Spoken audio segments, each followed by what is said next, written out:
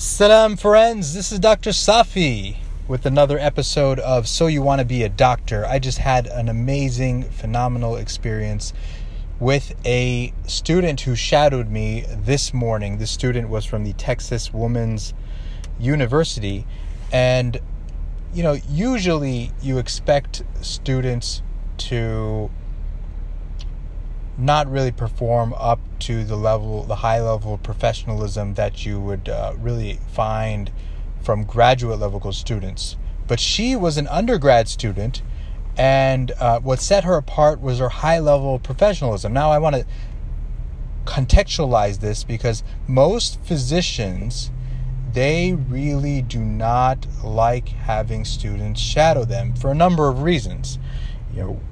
That doctor-patient relationship often gets or is seen to be obstructed by having a student in the room. The other reason is that patient care is very demanding, and there is so much going on. You're being bombarded with different tasks, your medical assistant asking things, telephone calls, and then the patients desire your utmost and fullest attention, which you want to give to them. And then having a student who is shadowing you, asking questions oftentimes, can be seen to detract from that experience. And so most physicians, I would be honest to say that most physicians, although having gone through the training process themselves, they are reluctant to have students shadow them, especially students who are younger and less exposed to the professional environment. But this student, who was an undergrad, really set herself apart from any other student in recent memory. Why? Because of her initial email. Now, I have a busy schedule over the summer, but her initial email was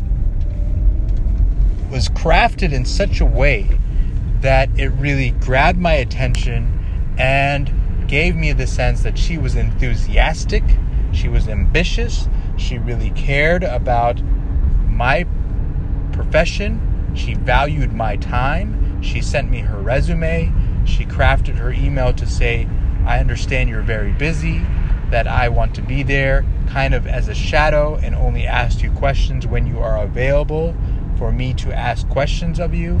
And she said her interest in my specific subspecialty, indicating that she did her research into what my subspecialty was, and she was also, keen to know some specific things about my practice. All of these things told me that this was a dedicated student who was going to make the utmost best and optimal usage of her time and make sure that she valued my time in the shadowing experience. And so that is my advice to you, that for anyone who is looking for an opportunity to meet with somebody who is further along in the career that they are interested in pursuing or have an inkling of pursuing, like a physician who is senior to them, or you're looking at getting an internship, your first impression, your first email has to convey these sentiments, this high level of professionalism, the fact that you value the person and you value their time, that you're going to be spending that time with them. So that's a big takeaway from today. Give me your feedback. Let me hear what you have to say, and hope you all have a great day. This is Dr. Safi signing off.